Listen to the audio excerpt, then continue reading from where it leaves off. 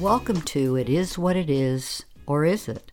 I'm your host, Kay Francis, a licensed marriage and family therapist from Knoxville. I'm the author and creator of the It's, a children's book series, and my podcast topics will draw from my 40 years of experience in the fields of psychology and business. That includes executive coaching, training, and online program development. Well, surprise, surprise, I've done it again. I decided to change it up a little today. While sitting on my deck going over my podcast schedule, I realized I wanted to do something a little different. The very first thing that came to my mind was wanting to just talk to all of you. No special topic, just some conversation. A chance to practice what I preach by being more intimate with you and letting you into my world so you can know me a little better. After all, I would never ask anyone to do anything that I wasn't willing to do. Goodness knows I've been discussing the value of overcoming the fear of being vulnerable, thus enabling you to be more authentic and communicate on a more intimate level. So I said to myself, this week is the week. If my kids or close friends are listening, they just said, oh God, she's going to talk off the cuff. This can't be good. You can decide what they mean by that because I probably don't want to know.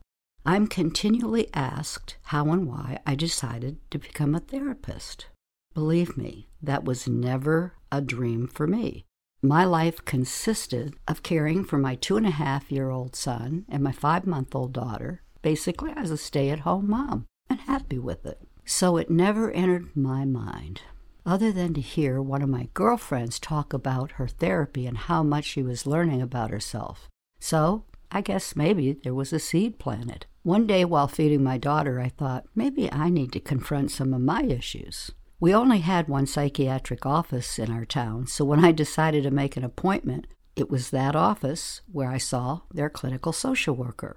It would be many, many years later, following a divorce, that the social worker called and told me their office was looking for someone to handle collections. I was looking for a job and jumped at the chance, and that's where it all began. I found I liked collections. I started building relationships with these folks and setting up payment plans, something they had never been offered. Many told me that the bills stopped coming. And like many people, out of sight, out of mind, and let's get real here. How many folks do you know that would rush to pay a bill if no one's asking for the money? The attorneys with long overdue bills generated by their clients told me either the bill fell between the cracks in their office or they never received a bill. Well, I was getting to hear a lot about never receiving bills, so I gave them the benefit of the doubt. Let's face it, collections were a mess. And the doctors hadn't been checking until the debt was so high it could no longer be ignored.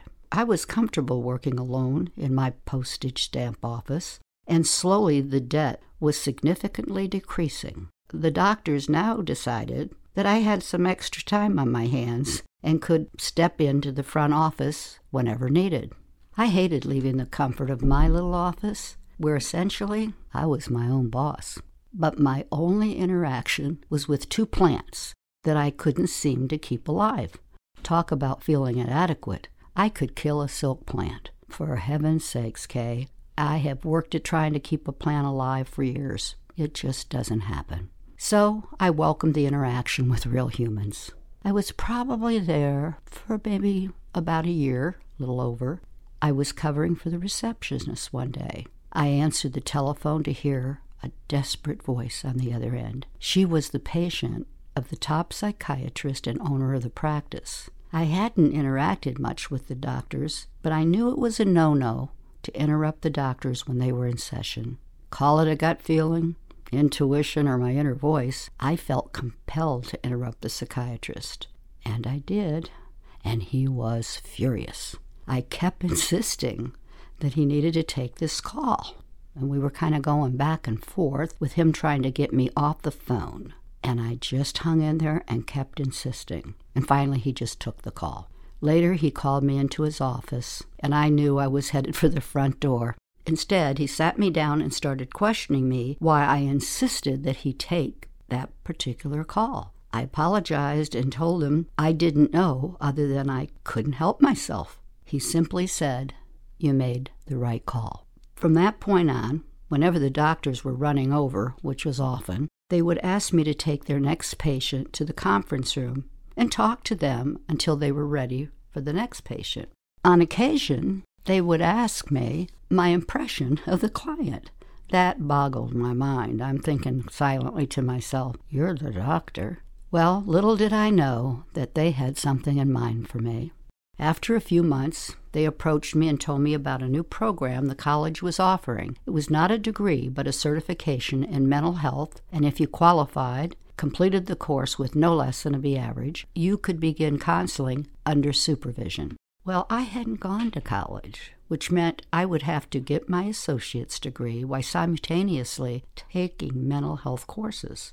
I never thought I was college material, so I said thank you, but no. Whatever gave them the idea that I even wanted to be a therapist? So they kept pursuing the conversation. They offered to flex my hours to accommodate my school schedule, only asking that I put in my normal work hours and telling me to make your own schedule, just so you get the hours in. I thought, and then they told me that if I completed the degree and certification, they would make a place for me to begin counseling under their supervision. Well, that was a great offer.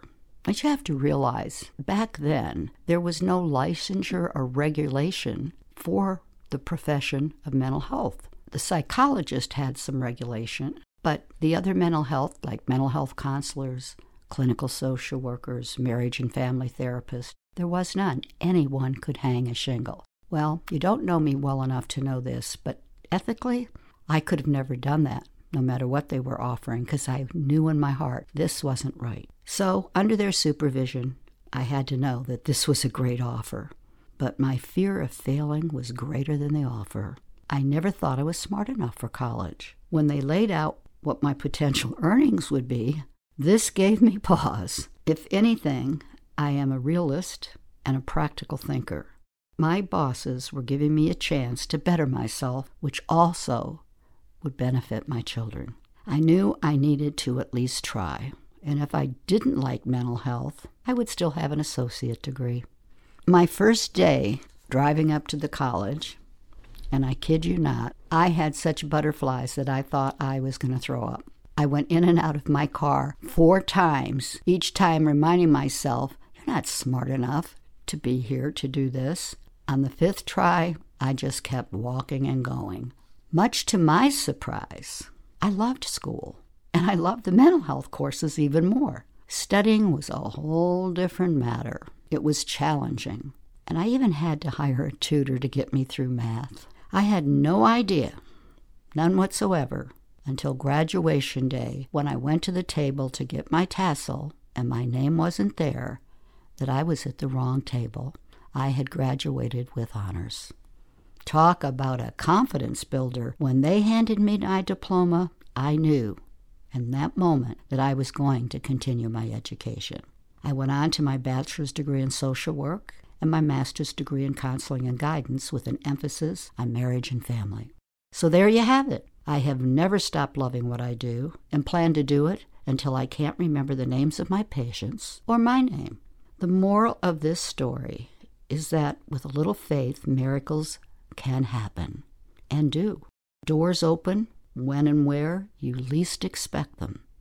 Your only job is to be open and trusting to recognize the opportunities when they present themselves. Not having in your life what you are capable of having only happens when you let negative, preconceived thoughts about yourself and others keep you stuck and back from the good that can be yours. I almost did that, and how unfortunate that would have been. Now that you know a little more about me, and maybe more than you wanted to know, I suggest you try to let others know more about you. What's the worst that can happen? You feel a little rejection? Maybe you get upset and defensive? Whatever. You can handle it. Okay, guys. The holidays are almost here. Christmas is right on top of us. Where did this day go? Is it just me? Or did the months seem to fly by? I get up on Monday, and it feels like I'm already waking up to the next Monday. It kind of reminds me of the movie Groundhog Day. So I don't know your plans, But I'm going to take some time off for the holidays, beginning Christmas week. My podcast will resume on Wednesday, January 4th, 2023. And that's when you will listen to the podcast you were supposed to hear today, Blended Families. To all of my listeners, thank you for joining me each week and passing on my podcast information to your families and friends. It's your word of mouth that has led It Is What It Is, or Is It, to grow as fast as it has, and I appreciate you. I wish you a very Merry Christmas and a Happy New Year. May 2023 bless you abundantly. Be safe out there. If you would like to submit a question or suggestion of a topic, you can email me at capital K, capital F, R as in red, A as in apple, and N as in Nancy, M as in Mary, A as in apple, the number 1 at gmail.com. And I'll do my best to answer as many questions as possible, and I'll also try to consider your topic. Have a safe and blessed week, and remember to be proud of who you are.